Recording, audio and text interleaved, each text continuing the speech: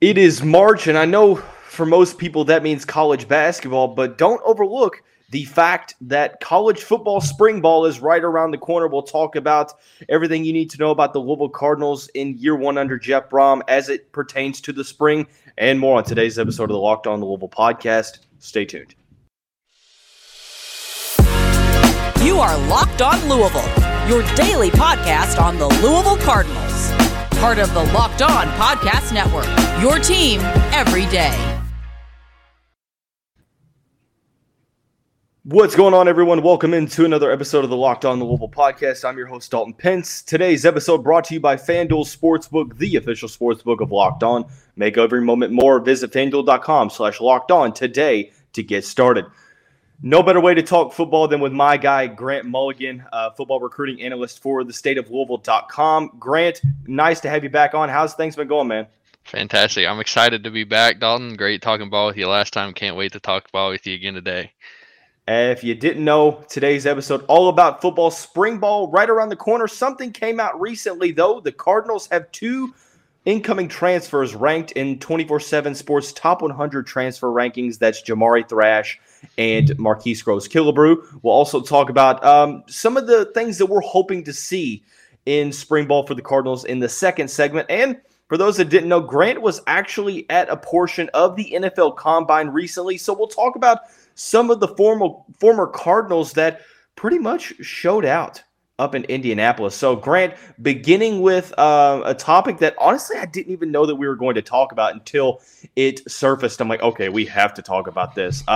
247sports.com released their top 100 transfers ahead of this upcoming season. The Cardinals made or had two players, incoming players, that made that list. Jamari Thrash, he's ranked 52nd overall. Marquise Groves-Killebrew, the Texas A&M defensive back, is 92nd overall. Initial thoughts, Grant, was this something that you felt like Louisville had enough players in? Did you think that some players that were transferring in possibly could have made this list? Yeah. First of all, the two guys that they got are absolutely deserving of their spot in the top 100, and most specifically Jamari Thrash, specific to that production that he had at Georgia Southern. I mean, he didn't just make the top 100 because of high school recruiting pedigree. He made that top 100 due to real deal production, alpha receiver ball. MGK was a lot more of that, like I just said, high school pedigree, young player.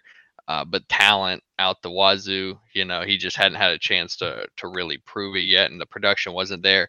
But he's still, to be able to have that kind of talent with very little production in college and being that young, still ranking within the top 100, I think speaks very highly to his abilities, what he could bring to the table, and the excitement that should be around. But I agree that those two definitely belonged in the top. I think as well, guys like Heron could have possibly been belonging in the list because he's been a productive starter and a productive player for a while now. But a common trend with the guys that they brought in through the portal has been some unproven at the college level guys who have a ton of potential. So for that reason, I'm not extremely surprised. The top 100, with the amount of kids that are in the transfer portal now, is a pretty prestigious list. I mean, you really have to have top-tier production, or you had to have been a really top-tier high school recruit to made that. So I'm not really shocked, but I think especially for Jamari Thrash is an absolutely well-deserved ranking. I definitely agree. Stephen Heron was probably the one that I was looking at. I think you're right on track with that one. Speaking of Thrash, this past season for the Georgia State Panthers, 61 catches, 1,122 yards, 7 receiving touchdowns, top 15 in receiving yards, averaged nearly 18 yards per reception, the best receiver in the Sun Belt Conference, 6-foot receiver from LaGrange, Georgia. I think a lot of people are probably under the assumption that this is probably the 1 year, unless something, knock on wood, like injuries happen or whatever. If all goes to plan, Jamari Thrash is probably a one and done at Louisville. This is an opportunity for him to improve his draft stock. When I saw that Thrash committed, Grant, I immediately drew comparisons to the situation that Tyler Hudson was in, a guy that came from an unheralded previous destination but absolutely balled out.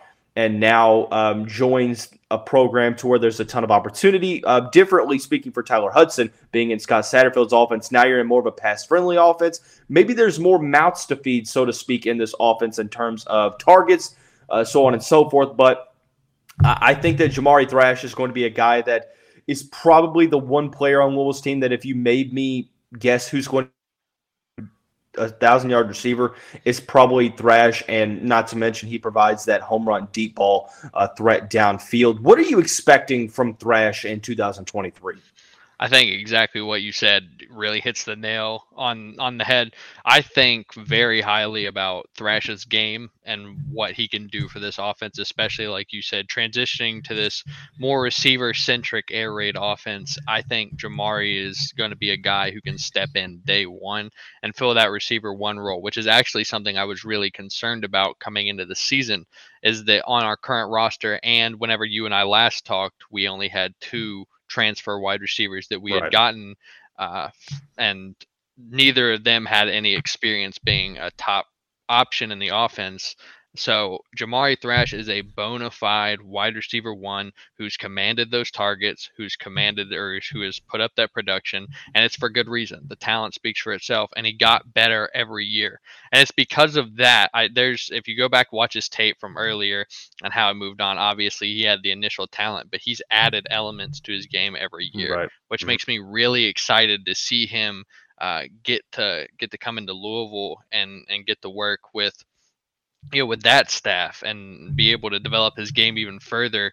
But I think somebody who's already had that production, who knows, how to handle business in an offense, I think it's not only going to be great in the numbers column with the numbers that he could put up, but I think it's great for the leadership in the room. A guy who can really pave the way for some of the younger guys to get into these minutes in the future, show them what it looks like to really lead the receiver room. And hopefully he can take some of his game and add it to the game of some of these young guys as well, because he has a lot of technical prowess that I think that guys like Amari Huggins, Bruce, and guys like that on the younger end who could really learn from. I definitely agree there. I like the leadership that he brings. And you said it. We talked about it.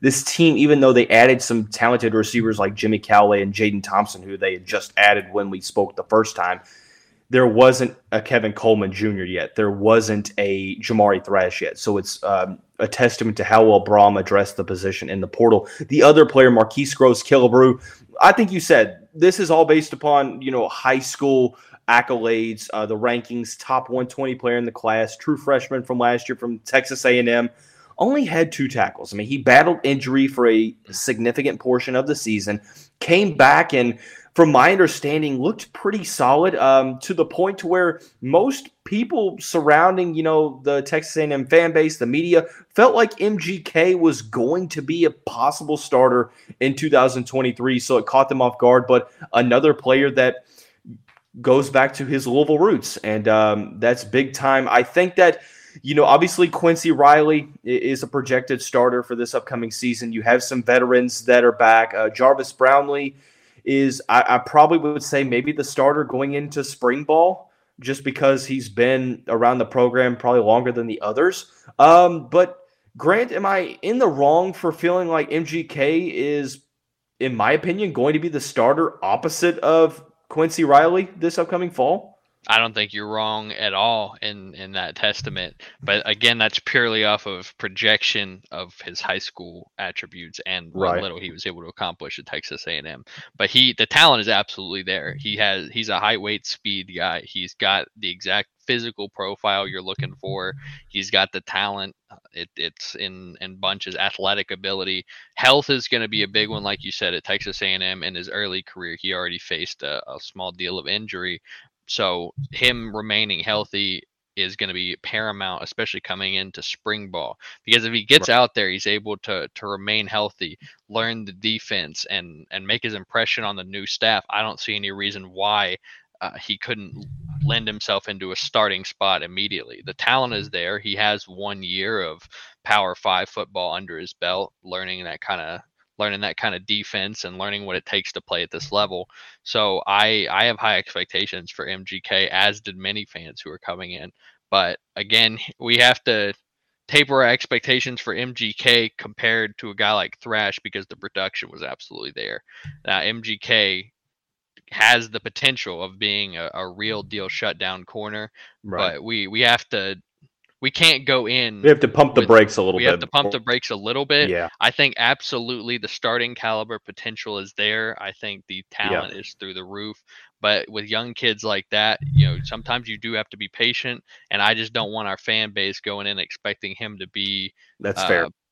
Very fair. the number one corner on the roster right away just based off high school rankings. I think he can get there. I don't want to say to any degree that he can't or that I don't think. But you're just trying to be realistic. I'm trying to be realistic. I think he absolutely has a chance to start, but I still think Quincy Riley is going to be the face of that secondary. I definitely agree. And thankfully for Louisville, I think all of the transfers are enrolled in spring classes, which is big time, considering that spring ball is right around the corner for the Louisville football program. In the next segment, we're going to talk about some of the things we're hoping to see in spring ball. We'll do that here in just a second as we talk about our friends and the title sponsor of the show, FanDuel. We're over the midway point of the NBA season post All-Star break. Now's the perfect time to download FanDuel, America's #1 sportsbook, because new customers get a no-sweat first bet up to $1,000. That's bonus bets back if your first bet does not win.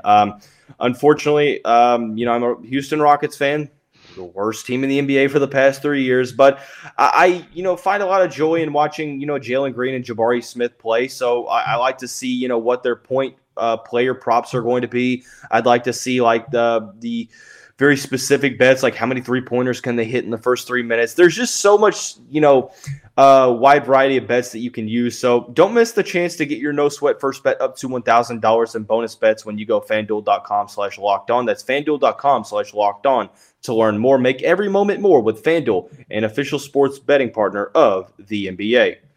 March Madness is right around the corner. If you want to win your office pool, you need to stay caught up with all the college basketball action with the Locked On College Basketball Podcast. Every Monday, Andy Patton and Isaac Shade recap the biggest stories in college basketball, keep you up to date on the NCAA tournament bubble, and get you ready for the upcoming week of games.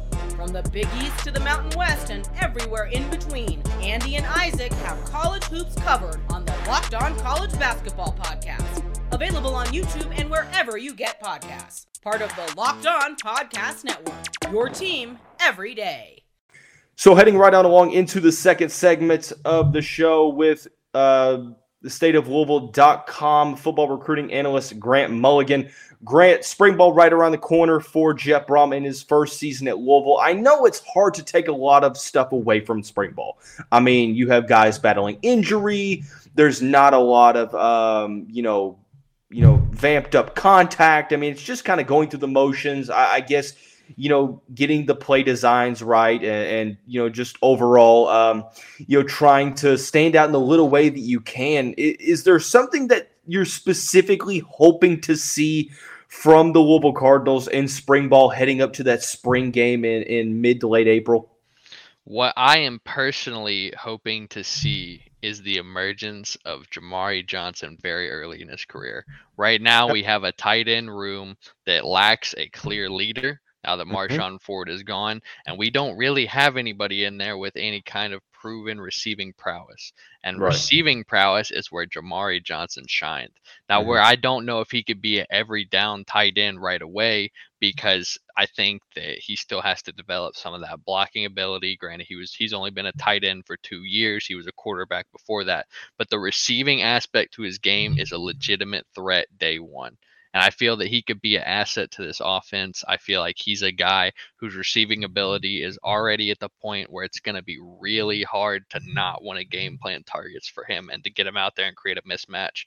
And for such a wide open race, I truly feel that the ceiling is the highest for Jamari Johnson. And I think being able to get him those reps early will really lend itself to him having a great career here. I don't really see anybody else on the roster. There's some talented guys. I don't want to take anything away from them, but we have a lot more blocking tight ends in the room right now than we have true receiving threats. And Jamari Johnson is a real deal receiving threat. And that is the Mhm. storyline I'm most closely following. After that, I would have to say how the defensive line rotation shakes out.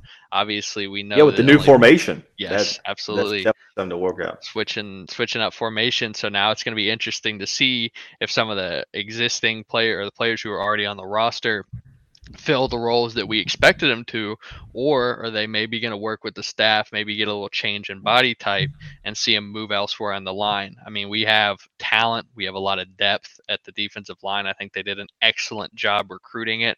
So I I'm do really too. excited to see how that group shakes out, what that rotation is going to look like. The same for the other side of the trenches as well. I The definitely offensive agree line there. rotation, I'm excited about it, but that's where I'm at in terms of going into spring ball. I think you're onto something with the tight end room because I think that there's the majority of players that are blocking tight ends. One thing that leads me to be encouraged about Jamari Johnson as a blocker, it's because he already has the college build. I Oh, mean, he does. 6'5", what, 260, 270? He was 260 and he played at 250, but I believe Yeah, he and weighed in at he 260 moves really well for his size, so it's not like, exceptionally well. it's not like he's going to have to lose weight. I mean, I think if anything, he's just going to add more strength and muscle, but man, Yeah. he's going to be a matchup nightmare right away. I didn't think about it like that, the defensive line. You bring up some very fair points with the base package changing. I guess you could say not only the defensive line, but also the defense as a whole. I know, with how versatile the linebackers were, safety linebacker hybrids, see Ben Perry, for example. You're not changing too much, but there definitely is going to be some change. Two things that I'm looking for. Number one, I feel like a broken clock. I feel like I'm beating the same drum when I say this. The linebacker room Mhm. is the biggest concern for me because you have to have a lot of guys step up. I want to see how Stanquan Clark does right away. I also want to see guys like Jalen Alderman, like KJ Cloyd, like TJ Quinn, Jackson Hamilton.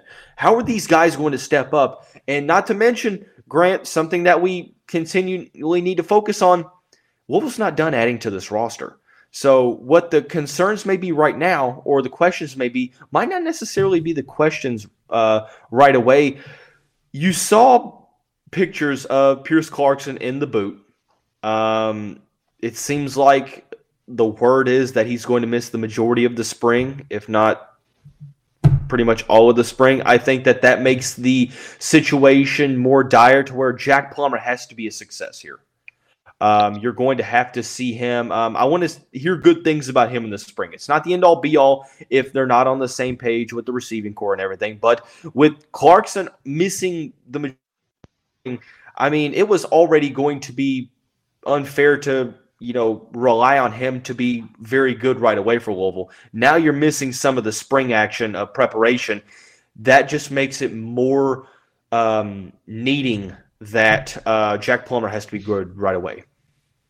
I absolutely agree, and I was really hoping we would get in here and touch on this is the Pierce Clarkson injury situation. I think for a quarterback who many had very high expectations for, rightfully so, but especially in regard to getting playing time early, when you're a quarterback coming into a college offense from a high school offense, these spring reps are crucial in order to get you Right. ready. If you're going to take significant reps in the fall, you need to be in there being able to get your reps in the spring. One of the positives, however, though, is that he's going to be able to be in the meeting room. He's going to be able what Yeah.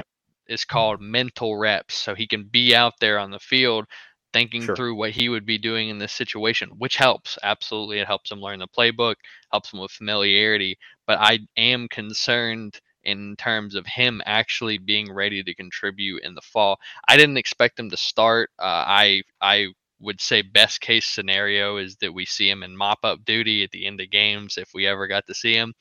But now I think it pumps the brakes even more on that. We have to make sure a quarterback is ready. One of the things that's really important is making sure that you don't put a quarterback out there too early and risk Right. ruining their confidence, because that could really derail their career down the line if they start to lose that confidence in themselves. So I was really looking forward to seeing Pierce's progression throughout spring ball and being able to get reps and learn. But now, depending on how much time he misses, I feel that Cardinal fans should now probably have to wait a bit longer than we had hoped for to see Pierce out there for game action. That also, it's also not only Plummer, but there's a lot of responsibility now for Brock Doman because, we kind of have been – he doesn't get talked about a lot anymore. No. And because you brought in Jack Plummer and then you have Pierce Clarkson coming in. But, I mean, let's be real. He's not out of the picture yet. Because there is – I'm not saying it's a real, probability, but you just never know with injuries, man. And Plummer is a guy who, unfortunately, has had injuries in his career.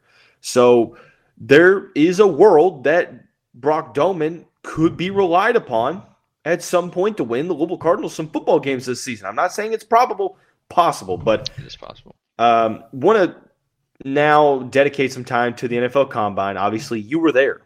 I was. And that's pretty awesome. We'll talk about that here in just a second. Before we do that, I want to thank you all again for making Locked On Louisville your first to listen every day. March Madness is here. Make sure you check out our brand new podcast, Locked On College Basketball. Everything you need to know about college basketball all in one place.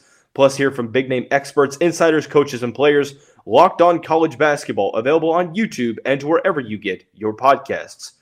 Heading into the final segment of the show with State of Louisville football recruiting analyst and aficionado guru, whatever you want to call him, Grant Mulligan, with me in the virtual set here on this fine, Thursday evening now. Grant, you were at the NFL Combine for a portion of it. Briefly describe that atmosphere, and then kind of touch on how much a player can make his stock rise or fall with a good or bad showing in Indianapolis. Right. First and foremost, the respect to the crew who's really tried to turn that into a fan experience. Last year was the first year I went, and I believe it was the first year that they were allowing fans to go at all. And the crowd that I was there with last year pales in comparison to the crowd that I was with this year. There was legitimate, palpable excitement when certain prospects entered the arena, when they were going through, when quarterbacks were going through throwing drills, guys like when CJ Stroud was out there absolutely throwing dimes. The excitement in the building was palpable. There was cheers for all the completions. It felt like a real football environment. And that sounds silly because obviously it is a football environment, but to have fans there and to see these players going through or as they call it there, the biggest job interview of their lives is a really cool experience. In terms of the other part of your question you asked is how much they can raise or lower their stock. I'm a skeptic in the combine overreactionist, because a lot of times you'll see somebody have a huge combine performance and now they're penciled in at number 1 overall, like Anthony Richardson, which no disrespect to Richardson whatsoever. He had a monster day.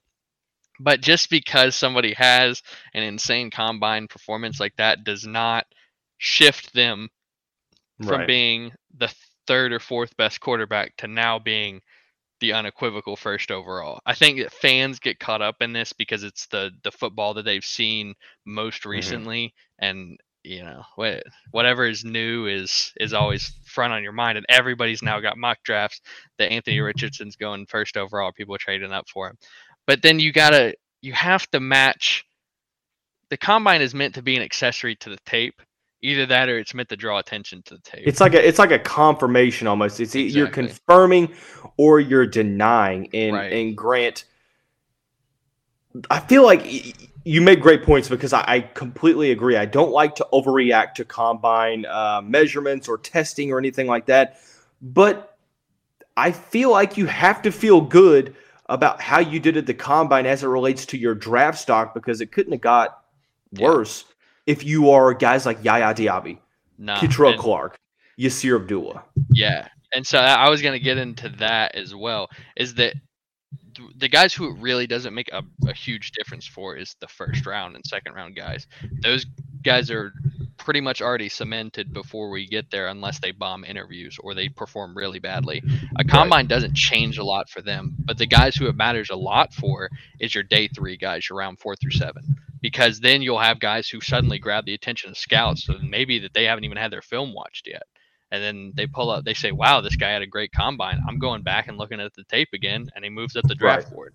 The combine is not going to largely change the opinion of the blue chip prospects, nor is it going to largely change the opinion of the guys who many see are very high potential, like first round, second round potential. But guys like Yaya and guys like Yasir Abdullah and Cottrell Clark, who are generally speaking mid round guys to even UDFA guys, I think this helped them out a lot. I mean, Yaya measured in, and he had fantastic athletic testing, and I truly believe that he probably bumped his performance up a couple rounds because he's had years of promise and 1 year of really solid production, and so for many scouts that could have been a little troublesome to bet on him. But when you've got a mid-round guy who just came off a great season, tested well, measured well, and hopefully, of course, we don't know this part, but interview well, then yeah, you're much more willing now to spend a 4th round pick on the guy than you are to spend a 7th round pick on a guy or hope that he falls into a UDFA. So like the mid-round guys that can really make or break you, because there's some guys and which is like, well, his tape's not great, but we think he's got really good athletic potential, and then he comes up to the combine and it turns out he's just pedestrian. He just happened to be the most athletic guy in the field at the time. Then it can start to break them. Or if somebody happens to come in shorter, smaller than you expected, that's going to change probably. There's levels to it. It's essentially there's levels to it. I completely nerded out there, and I just went on my personal think piece tirade about how the combine affects draft stock. But the key I think you answered the question. You literally answered the question, because Diaby, Cottrell Clark, Yasir Abdullah, all are projected day 3 picks, at least as of right now, or so we think. At least that's kind of the consensus. And I think they all did extremely well. I mean, all did great in the 40-yard dash, bench press, from hand measurement, so on and so forth. I'm really, really excited. And don't you think that you're not going to be back on here when the NFL draft rolls around and these guys get drafted, because we're going to have to talk fits and all that good stuff. Grant, loved having you on, man. Like last time, do me a favor. Do everyone else a favor, because I already have your social media. Plug everyone else into your social media. Where can we find your work? Give any lasting thoughts. Yes, sir. You can check me out at Grant_Mulligan_. That's where all my recruiting content is posted. I write for the state of Louisville. You can follow them on Twitter as well. If you want to hear more of my thoughts on Combine, I actually have an article coming out here shortly about how I feel that the Cardinals fared at the Combine and how I can see their draft stock moving up or down accordingly. So be on the lookout for that.